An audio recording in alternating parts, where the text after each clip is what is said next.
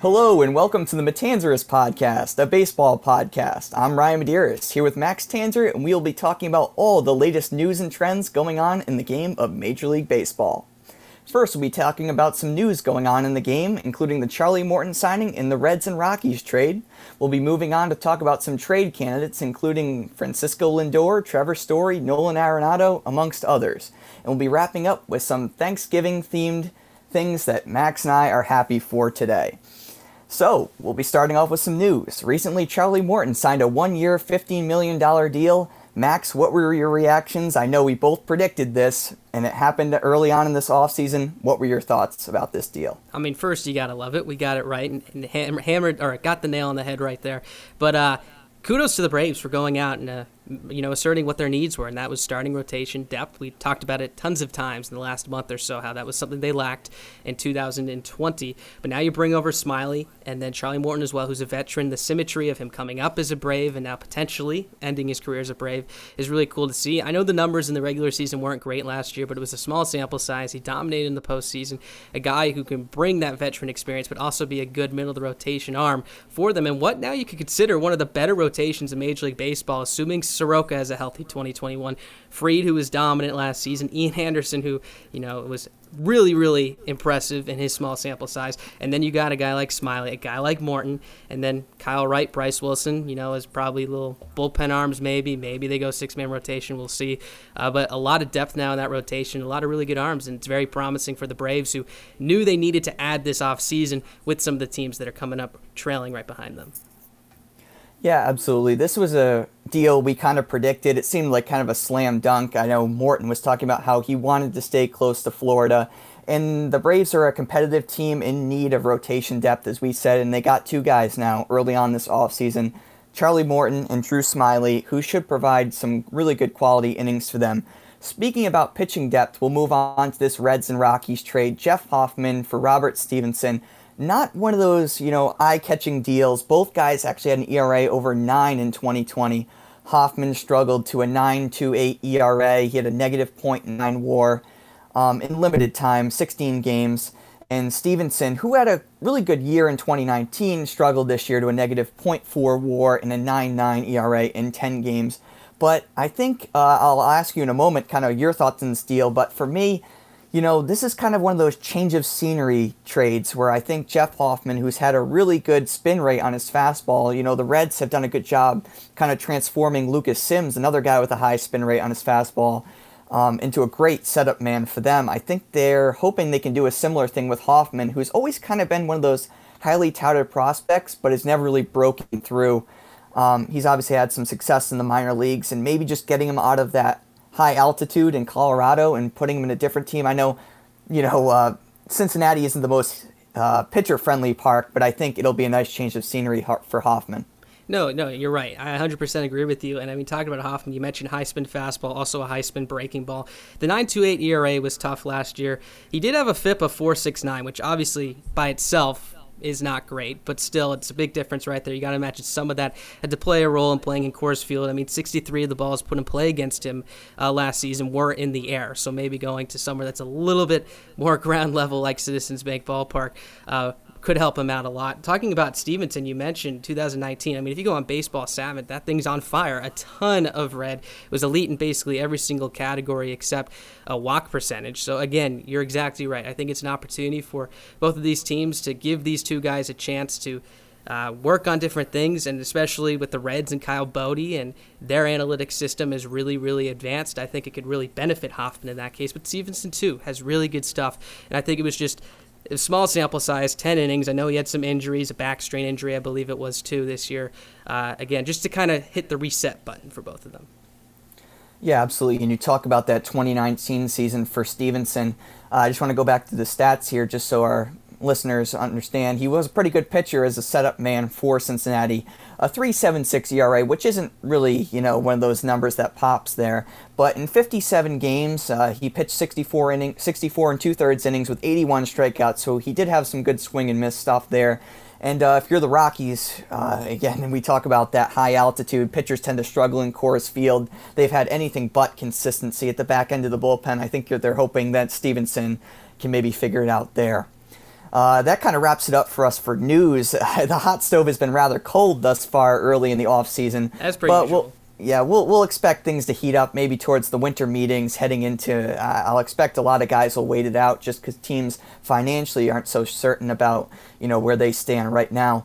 But we might hope some things will heat up in the winter meetings and we'll see some trades. And speaking of trades, we're going to move over to some trade candidates and where we think they might go.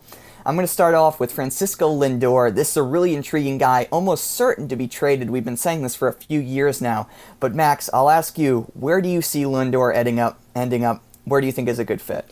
Yeah, I mean, for starters, initially off the bat, you got to think New York Mets. That's obviously the team that everyone has eyes on this offseason. But I strayed away from it a bit because of my predictions of them signing Bauer and Real Muto as well, especially with the news now that Real Muto probably will not be going back to the Phillies.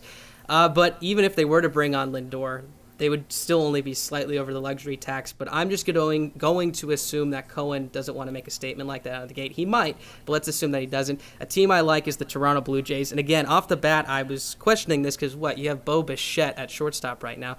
But you could move him to third base, have Lindor at shortstop for a year, if not longer, if they decide to extend him. Then Biggio at second base, boost that offense a little bit. I think a good trade piece back would be Lourdes Gurriel Jr. because he's a young, controllable outfielder for the Indians. And as we've talked about, that's a position they've really struggled in.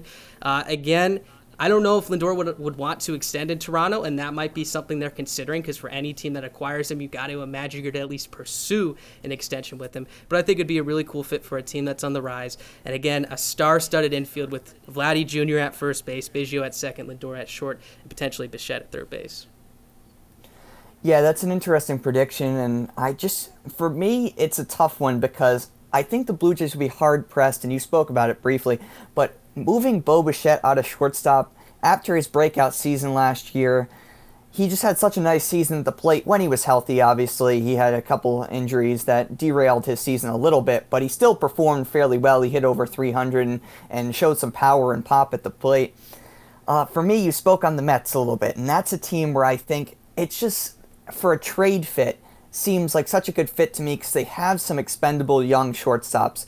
Ahmed Rosario, I don't know if that would get it done, if he'd be the guy that the Indians would want, but he's never really settled in at short there, and I think maybe moving him to Cleveland would be a good fit in the trade. I also think if they were going to pull this off, Andres Jimenez would be the guy that the Indians would target because the Mets really like him, so he might be part of the reason why they wouldn't feel hard-pressed to trade for Lindor, but he showed some promise at the plate, and he's a wizard in the field with his glove. He's performed really well defensively thus far in his young career, so you'd have to imagine at least one, if not potentially both of those guys would be involved in the return for a trade for Lindor. Staying at the shorts... All right, sorry. I was going to say, I mean, I agree with that, and that's something I looked at, and I think Rosario or Jimenez is going to get traded no matter what if they're acquiring Lindor, just because the Indians will need a shortstop back. Jimenez is a really good defender as well, put up some good at-bats this season for the Mets. Another guy I thought about, again, this is a situation for the Mets where it's like a domino. Sort of, you have to wait to see what pieces fall. For example, if they're pursuing George Springer, all of a sudden, Brandon Nimmo may be on the market, and that's another guy that may interest the Cleveland Indians and may make it easier to make that trade. But then again, are they willing to trade Nimmo, even though they haven't guaranteed Springer or not yet? That's what's going to be so interesting about what Alderson, Cohen, and the rest of that staff do, is there's so many moving pieces right now, and literally they are contenders for almost every big name on the free agent and trade market right now. It's just a matter of how they're going to architect it and what moves they go with, because you can go almost every single direction if they wanted to, or they could go almost every single direction if they wanted to. Yeah, and a lot of that is attributed to the amount of money that they have to spend, and Absolutely. You spoke about it, you mentioned it a little bit. I think they could potentially even sign two of the big free agents. I know you predicted Bauer and Real Muto, and I predicted Real Muto and Springer.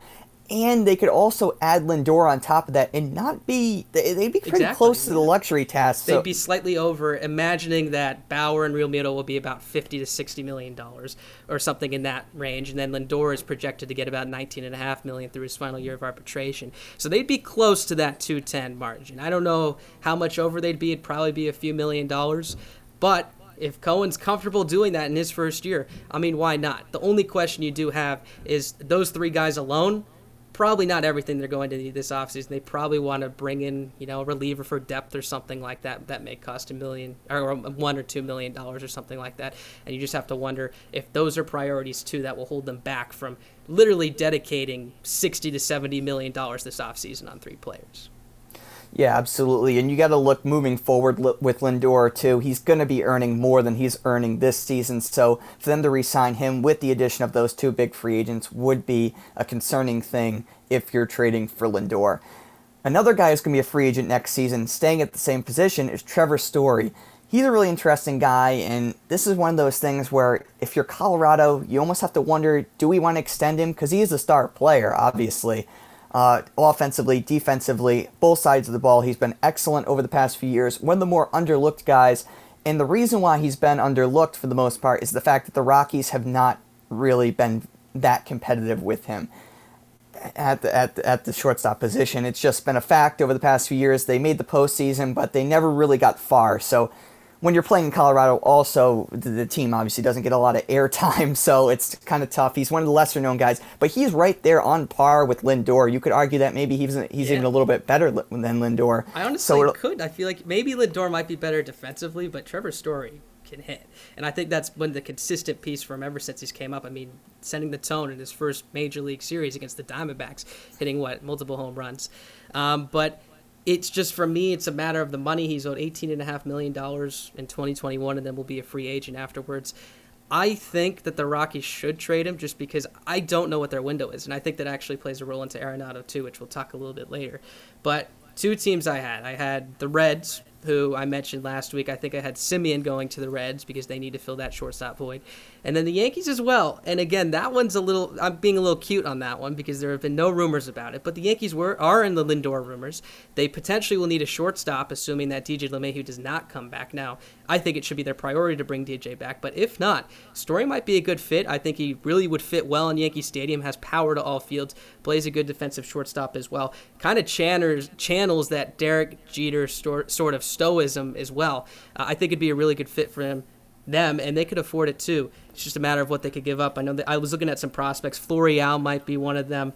Clint Frazier potentially could be the headliner, although I think they probably would want to keep him, especially with the success he had last year. It's a wild card for me on that one, but I think it would be an interesting fit with the Yankees. Yeah, I like that, and a lot of it, like you said, depends on that DJ LeMahieu deal, and I think I predicted him to the Cardinals, but if I had to, bet on it, I would say he would probably be the best fit with the Yankees. I agreed with you on that Reds prediction, and while I also had Semien going to the Reds in my free agent prediction, I feel like Story and the Reds are such a great fit.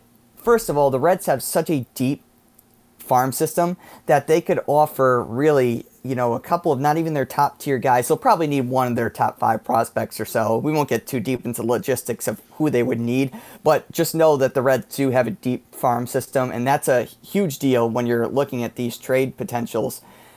Is the depth of the minor league system. You do have occasionally these trades where you get some major league talent back, like we saw the Cardinals Diamondbacks trade for Goldschmidt. It just doesn't typically happen that often, so that's why looking at the farm system is an important thing. But yeah, the Reds have a huge hole at shortstop. They lacked punch offensively last season while their pitching staff was really good. But I will go on the realistic side here and say that, the Reds' one of the other main needs that the Reds have right now is their starting rotation. They're potentially going to lose Bauer. They're potentially going to lose DeSclafani. So I think they'll be focused there and potentially at one of the lower tier shortstops on the market, like maybe a Semien. It's not that big of a step down. I know I'm saying lower tier, but Story's such a star that Semien, after his down season this year, is a bit of a step down. And I think it'll be a little bit more affordable and allow them to get some of those starting pitching needs that they have. And keep their prospects at the same time if that is something they want to prioritize. And no, I couldn't agree with you more. Obviously the offensive numbers were very bad last year, and that was reflected in the postseason. Did not score a single run. But if you look on paper, they're not a terrible team offensively. You still got guys like Suarez, who obviously had a really tough start to the year, Castellanos, Moustakas, the list goes on. Obviously inserting a Gregorius type or a Semien type would be very good as well in the middle of that order. Story would obviously be, up here at level 100. They'd be super excited to bring him. But it's just a matter matter of the money. They have a lot of money dedicated right now to guys like Castellanos, like Moustakas, like Joey Votto, which is unfortunately turning into be a tough contract. So it's just a matter of fact if they want to put in $18.5 million into one guy when their payroll is already up around $150 million. And while they're a bigger market team, I wouldn't consider them being someone who's going to flirt with a luxury tax. But no, it'll be interesting. I like Story, though. It's a matter of what they have to give up. I mean, even a guy like Tyler Stevenson, I like a lot. They have Barnhart behind the dish, who was really good defensively this year. They could go with him. I think Jose Garcia would definitely be traded no matter what, just because that's a shortstop prospect, and that's probably who would be starting right now if they didn't add a shortstop this season. But we'll see what happens. But I do think the Reds have an opportunity to pursue this NL Central with the Cubs trending downwards just a little bit. The Brewers are trending down. In my opinion, right now, their only real competition is probably the St. Louis Cardinals. And I honestly think the Reds, if they make the right moves this offseason, could be favorites for the NL Central. So this is a great time for them to go for it now. And if that means Trevor Story and you could still afford to add some good pitchers, I think it would be reasonable. Yeah, absolutely. And staying in Colorado here, another trade candidate on the left side of the infield is Nolan Arenado. And I'm going to stay inside the NL Central also and say that the Cardinals might be an interesting fit for Arenado. Arenado's signed that big, long contract with the Rockies for whatever reason. They never really seem to really be on the same page there. Arenado, for a while, has not been too happy with the Rockies front office, but he signed that long-term deal, got his money, and I think it would be a great fit for a team like St. Louis, who, as we know a few years ago, I mentioned it briefly earlier, they traded Paul Goldschmidt from the Diamondbacks, gave up a couple of major league pieces, and signed Goldschmidt long-term. I think a big thing that seems to be important for the Cardinals is that if they're going to make these trades, they're going to ensure that they have these star players locked up long-term, and Arenado kind of already takes half that piece away for them. He already is locked up long-term, so they are guaranteed to have him for the next 7 or 8 years or however long the contract is. But I think that makes him appealing for a lot of teams, and it's going to take a hefty package to get him. I don't know if the Cardinals have the farm system to acquire him. They do have some outfielders who are a little bit expendable at the major league level. They've had a few guys in flux for a while now. I don't know who it would require to get him. I don't know if he'll be traded at all. But Arenado and the Cardinals seem like a pretty good fit to me, and that's been something that's been talked about for the past few years as well. No doubt. I think I absolutely agree. The Cardinals need a third baseman. The only thing that made me stray away from this a little bit was just I was reading on it a bit, and the Cardinals owner said he doesn't want to dedicate too much money or raise the payroll too much just because of COVID-19 concerns. They already have some difficult contracts on their belt, and Matt Carpenter and Dexter Fowler, just to name a couple. But I do think they need a third baseman. I just think Arenado, given the fact that it's, $30 million or $35 million in 2021, it might be something that they might not completely be comfortable with. But again, same point that I made with the Cincinnati Reds. The Cardinals could be an NL Central favorite if they can get that big bat, something they've lacked for the last 2 years. They even made the championship series in 19 without that big bat, per se. You can argue Goldschmidt, you can argue Ozuna at the time, but they at least need one more because it just has not been producing, and Arenado might be the answer to that. But in my opinion, we'll talk about it later, but I think that, I don't know if I think this is going to happen, but I wanted to talk about Arenado and the Los Angeles Dodgers rumors because I think this is really intriguing just based on the fact that do the Dodgers even need to acquire Nolan Arenado? Is this necessary? They can afford him. They're one of the few teams that probably can afford him. But what's so intriguing about this is the opt-out after 2021 because a lot of people who don't look at the opt-out are probably looking, oh, you'll have Arenado through 2026? No, this is almost looking like a rental, assuming that Arenado will opt out. And to me, the fact that the Rockies are trying to shop him shows that they're assuming that Arenado will probably opt out. I think that helps the Dodgers in this case, one, because they could afford the money, two, because of the opt-out. Maybe the price won't be as expensive. But do they need to break the bank and spend that much money on it? They were $700,000 over the luxury tax last season. They're under it right now currently by about $20 million.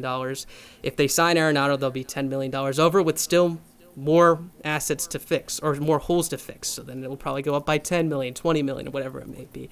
I don't think it's necessary when you could bring a guy like Justin Turner back when he's been your heart and soul of your team ever since 2014, 2015. Doesn't make sense to me when they can get a cheaper option and still are favorites to win the World Series probably still the best team in Major League Baseball without Nolan Arenado. I just don't think it's necessary. What do you think about it? Yeah, I also think it's interesting. You mentioned the opt-out, which I want to touch on for a second. I'll go back to why I think it might be a good fit, but first I want to talk about the opt out because I think it's one of those things where I spoke briefly about, how the Rockies and Arenado haven't gotten along so well, the front office anyways, and Arenado haven't gotten along because of, their non-competitiveness over the past couple of years. And I think that would be the case where he would take that opt-out and potentially become a free agent because he wants to get out of there. But he'll keep But it I with think, the Dodgers. yeah, I think if he went to the Dodgers or went to the Cardinals and he was with a competitive ball club, he wouldn't, be as inclined to take that opt-out.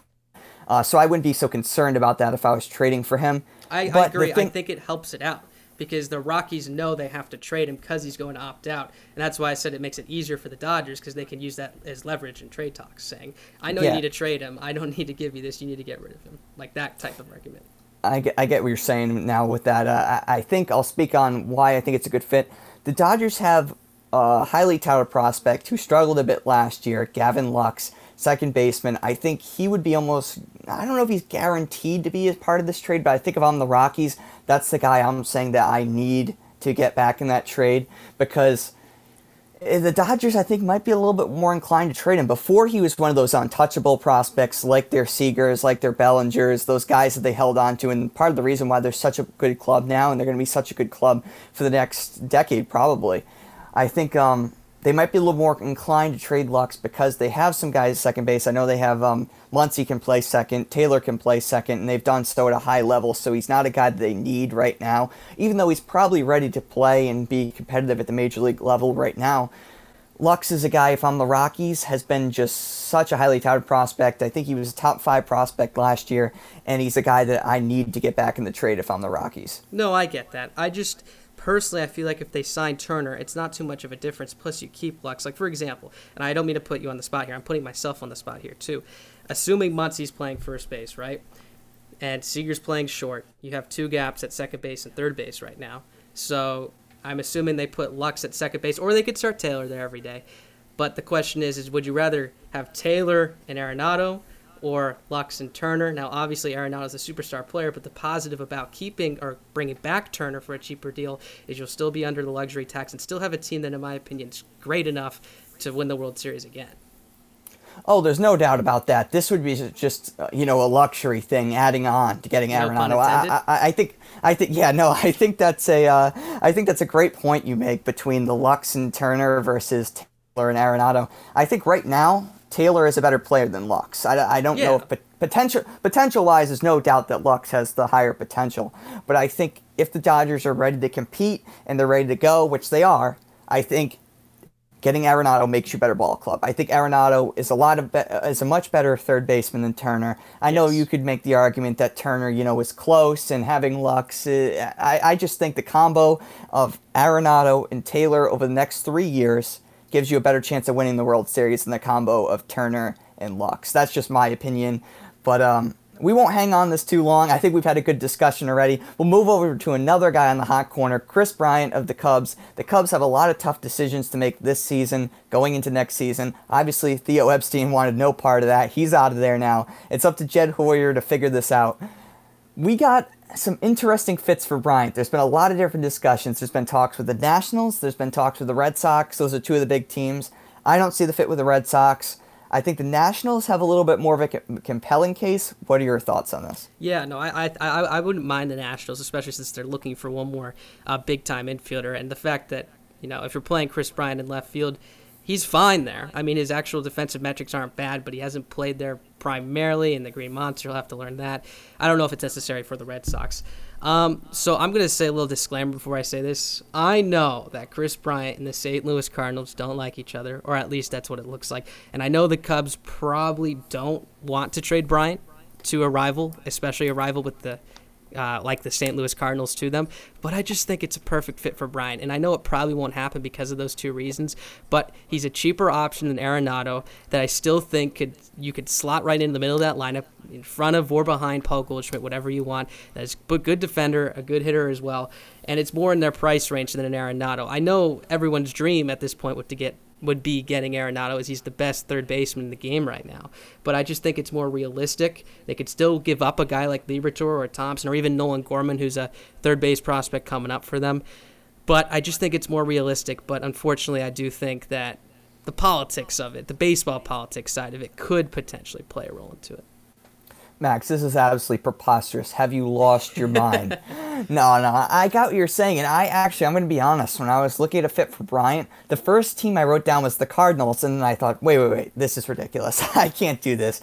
Bryant's antics with the Cardinals, I don't know how serious they actually are. I think if you asked him if he was going to... They said, hey, Chris, if you want to make $40 million over the next few years, if you go to play for St. Louis, he'd say, heck yeah, I'll take that. I'll sign right up. I'll put on the red and white and gold for for that much. But I think, yeah, it's the deal with the Cubs. I don't think the Cubs fans would ever forgive them, especially Jed Hoyer in his first stint as general manager, trading him to the Cardinals. It's just not going to happen. I'm sorry. I know. And I know. I just think it's a shame because I think he fits the exact bit of what they're looking for right now, especially given the fact that they've made it public that they aren't trying to break the bank right now, which is a shame because I think they're one or two pieces away from becoming an elite team. But out of the two, Arenado and Bryant, if you throw those two pieces aside with the Chicago Cubs and the fact that Bryant went on Ryan Dempster's TV show, social media show, whatever it was, and said the Cardinals are boring or whatever it was, and I know he had some beef with Yachty too, I think. If you throw those two aside, he's a much better fit. And it disappoints me because I think that could be the missing piece for the Cardinals right now. Yeah, and he kind of fits that bill, too, that Goldschmidt had. Exactly. I just feel like he's a guy that the Cardinals would acquire to bolster the lineup and then try to sign him long-term, but it just does not seem likely to happen. I think maybe if he spent the season with St. Louis, we'll cut out the whole Cubs trading him to the Cardinals thing, but let's say he hypothetically ends up with the Cardinals. I think maybe he spends a season there, realizes that St. Louis isn't so boring, and then maybe decides to sign that long-term. That would be the Cardinals' hope, but I just think getting him there, it's hard. Yeah, exactly. And I think that's why, for me, Arenado seemed like the better fit. Yeah. Maybe not the better fit, so to speak, but the more likely. Yeah, exactly. The more realistic fit. So that's why I had Arenado over Bryant, even though Bryant logistically might be the better fit. 100% fair. I agree. All right, moving over to the pitching side now, we get two big names, Blake Snell and Lance Lynn. We'll start out with Snell. He's a guy who has 3-ish years left on his contract, if I'm not mistaken. And he's kind of reminiscent of that Chris Sale trade that the Red Sox made.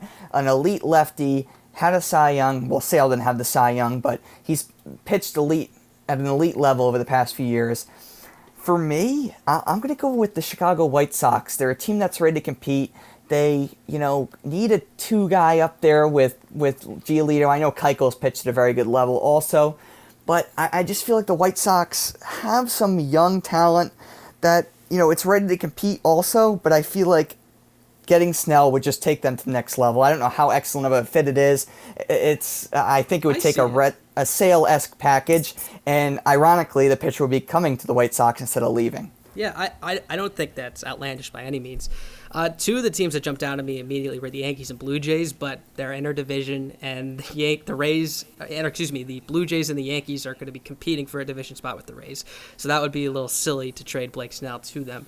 But other teams, I honestly like the Angels. I don't know if it's possible. I don't know if they have the pieces to move him. But guys like Jeremiah Jackson, Jahmai Jones, both infielders, do they have a spot for them at this point? Maybe second base or shortstop, depending on if they don't get a Gregorius or something like that. Or even some of their outfielders like Marsh or Adams, or do they even dare trade Jared Walsh? Would Jared Walsh be worth Blake Snell? I think right now it would. Who knows? Obviously, Walsh was phenomenal back in September of 2020.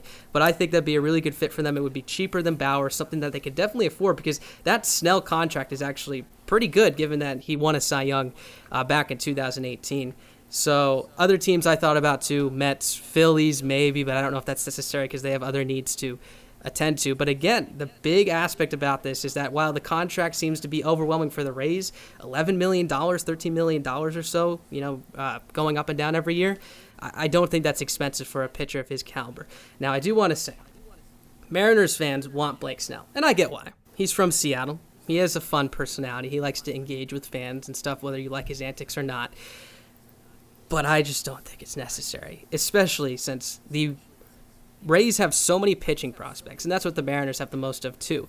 I would be okay maybe giving up one of the big three of Kirby, Gilbert, and Hancock, or maybe a Brandon Williamson. But if you're giving up Kelnick or Rodriguez, which is who they would probably want, there is just no chance. It's not like the Mariners are one pitcher away from making the playoffs. They have all these guys in their system. Why are you going to throw them away for a pitcher who, again, is good but hasn't been premier since 2018? The only guy I'd really feel somewhat comfortable with trading, Ryan, would be a Taylor Trammell, because we have so many outfield prospects. But then again, he's good too, and they seem to be committed to him, and he fits the bid very well just with his personality and his skills. It doesn't make sense unless it's the right deal. But if it's any of the top 5 guys, I say no. And I hope Jerry does not even flirt with it if that's what the Rays are looking for, and that's exactly what it seems is the case. Yeah, I just outside of the prospects, I know you those guys are so dear to your heart because they're going to be part of that next step for your team. I just don't see this making sense. It just seems like the Mariners are likely probably 3-ish years away from competing realistically. I know some people in Seattle and some Mariners fans are hoping they compete a little sooner. No, if you want my prediction for when the Mariners will actually I'll be confident the Mariners winning a division is probably 2024, 2025. Now, obviously, Jerry has said that he expects to compete next year, but don't romanticize it. Don't think that competing means they're going to be the best team in the AL West while it is a weaker division. It probably means more of like a 75-ish win team that's going to be good and solid and put together better numbers and win totals than they have in the last 2 years. I don't expect the Mariners to really be pushing for that division for another 2-ish, 3-ish years. But you're right, Ryan. Why bring in Blake Snell when you don't need him and you have so many young guys coming up? It wouldn't make sense to me unless the Mariners could somehow fleece the Rays, which is honestly impossible.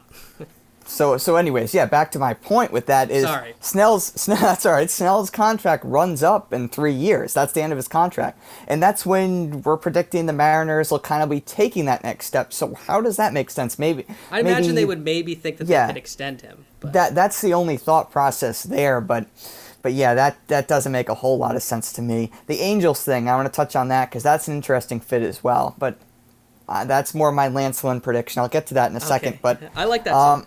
Yeah, so anyways, back to, you were saying about Marsh and Walsh, which I found was interesting. You actually were touting Walsh a little bit higher than Marsh because he's done at the Major League level. So he's great. Yeah. Don't get me wrong. So my thing with... I just think Walsh fits the Rays perfectly. I really do. He seems like he has Rays written all over him. It's an interesting fit. The only thing that would concern me if I'm in the Rays front office, which... I'm not going to compare myself to the Rays front office because those guys are really smart there. They know exactly what they're doing, and that showed this past season. But I got to be thinking like that Marsh is the better fit just because he's a highly touted guy. He's been there, whereas Walsh was kind of down lower on that top 30 prospects list. And you got to be wondering if you're the Rays, are we going to trade our ace for a guy whose performance might have just been a flash in the pan? Walsh obviously raked this year towards the end of the season, but I don't know if that's the guy I want highlighting my package in return for my ace. Oh, no, I don't think that'd be the highlight, but I think it could be a big piece. For example, like in the Mariners trade with the Padres here, Taylor Trammell was probably the headliner, but Ty France is a very, very valuable piece as well, and I think Walsh could kind of play that role. I honestly think it could even take Marsh and Walsh and maybe another piece. I don't know if Jahmai Jones would also be in that at the same time because that'd be a huge package, but Snell has control on a decent contract value, so who knows? The Angels need it, and again, I think like we talked about it, they need one more guy probably, and they have a solid rotation. I don't think they need to go get Bauer, but Snell would be a good fit. I think he'd be their opening day guy and could put up really good numbers. The thing that's interesting that we could talk about is the amount of innings. The Rays obviously don't pitch him deep in the ball games generally. I think he's only thrown about 600 innings in his career or something like that. The positive is that the arm won't be taxed, so you can imagine that he'll be a little bit more durable going forward. The negative is if you're not an analytic team, and I don't really know what the Angels are, maybe they stray away from that because they don't want a guy who's only going to go 4 or 5 innings per game. But who knows? That's very hypothetical. Well, you're talking about durability. The next guy, Lance Lynn, that's been his spot on transition. Yeah, exactly. No, that's been his key over the past few years through over 80 innings, more than any other pitcher in Major League Baseball this past year. And I'm going right into that Angels theme. I think Lynn, while it's in the division, the Rangers aren't planning on being really competitive this year, I wouldn't imagine. They're not. Despite, so I think Lynn would be a great fit trading to the Angels, who need that ace-level pitcher. While he's only got 1 year left on the contract, part of the reason why the Rangers should be motivated to trade him, although we thought that at the past trade deadline, You would have thought they would have learned their lesson with Mike Minor, but they didn't move him. I think you got to move him this offseason. I don't know what you're waiting for the Rangers. And if they wait till this season, I think they're foolish, because if Lynn gets off to a slow start, you're getting even less for him than you would have gotten previously. So I think he's a guy who's got to be moved, and I think the Angels are a great fit because of some of those guys that we listed might be great fits with the Rangers. No doubt. And the Rangers at the end of the season this year announced they're going to break things down in a year in which they were favored to be benefited by the 16-team playoff expansion, a team that had a really promising top three of their rotation. Kluber obviously got hurt. Minor struggled. Lim was great, a top 5 Cy Young guy, right? But no, I agree. Would be a really good fit for the Angels. And again, as you mentioned, a guy who stays durable, something Angels pitchers have struggled with in the past. No, a great fit. I also said the same teams I said with Blake Snell, because I think they're fairly similar in a way. Different types of pitchers, but still have the same sort of value to their team. A team like the Phillies, a team like the Mets, even the Yankees and Blue Jays, since that's the Rangers division. The Blue Jays, I think, do need one more guy, and Lance Lynn could be that guy if they want to pay the price for it. Again, I know I had him with Lindor too, and they probably can't get both. But no, you're right. I think Lance Lynn is a really underlooked piece and a super valuable piece because he gets it done day in and day out. Yeah, absolutely. Any of these teams would be thankful to get Lance Lynn. And speaking of fire. thankful, You're on fire. Yeah, we're going with our Thanksgiving theme. Happy Thanksgiving, everyone. I know we're a little bit late on this because we're doing our show on the weekend, but I hope you're enjoying your Thanksgiving break, or you enjoyed it if you're listening to this midweek. But Max and I are going to talk about some things with our teams that we're thankful for. I'm going to start out Boston Red Sox. Red Sox fans, we have got to be thankful for our left side of the infield. Xander Bogaerts and Rafael Devers, two guys that have been getting it done over the past few years. Just elite level production at the plate, and we're going to have them around for a long time, hopefully. I know there was some talks about Bogaerts being traded. It's not going to happen. I'm calling it right now. You can listen to me. You know I know what I'm talking about on this show. Xander Bogaerts is not getting traded, so we're going to be happy and thankful that he's around for the next few years. Yeah, for me, so I think it's easy for me to say Jerry Dipoto, and I love the man. He's been fantastic. I am totally 100% on board with what he strives to do. But under the radar guy, I'm going with Andy McKay, who's really the pioneer for player development in the Mariners organization. Him, Jerry is a team, Scott Service too, and the rest of the staff, Hollander, have done such a great job of building a culture in this minor league system. And not only that, what I appreciate too is they're so transparent with the fan base, share a lot of information, and they have direction and they're committed to it. Let's go back to like 2011. Mariners call up Dustin Ackley a little bit too prematurely. Mike Zunino skips Double-A. Again, I think the tactic was to get these top prospects up, get them some experience. I understand that.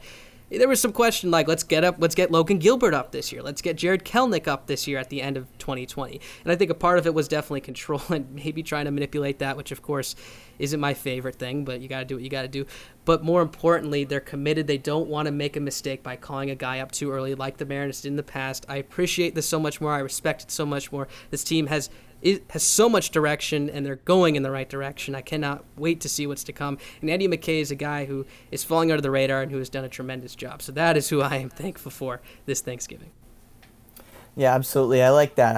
It's a little bit of an underlooked thing, but it's an important key part for the Mariners, and it's going to make a big difference over the next decade. And I'm just going to add on one more thing that I'm thankful for, and I know, Max, you can agree with me on this. We're thankful for all our fans out here, everyone who listens to this show. It makes a big difference, and we're hoping we'll remember you guys when we make it big in the future. We're very thankful for you guys. No doubt about that. Well, as we're thankful for you guys, we also thank you for tuning in today to Matanzers, the baseball podcast. We covered a lot, some of the headlines with Charlie Morton signing with the Atlanta Braves, as well as the trade between the Cincinnati Reds and the Colorado Rockies. Also broke down some of the potential trade candidates this offseason. There's a plenty: Francisco Lindor, Nolan Arenado, so many to name. We'll see if any of those guys do get moved. As Ryan mentioned earlier, let's get this hot stove hot as we head into the holiday season. For Ryan Medeiros, I'm Max Tanzer. We thank you so much for tuning in today. We'll be here every Saturday on your podcast apps, whether it be Spotify or Apple. Have a great rest of your week, and we'll catch you next time.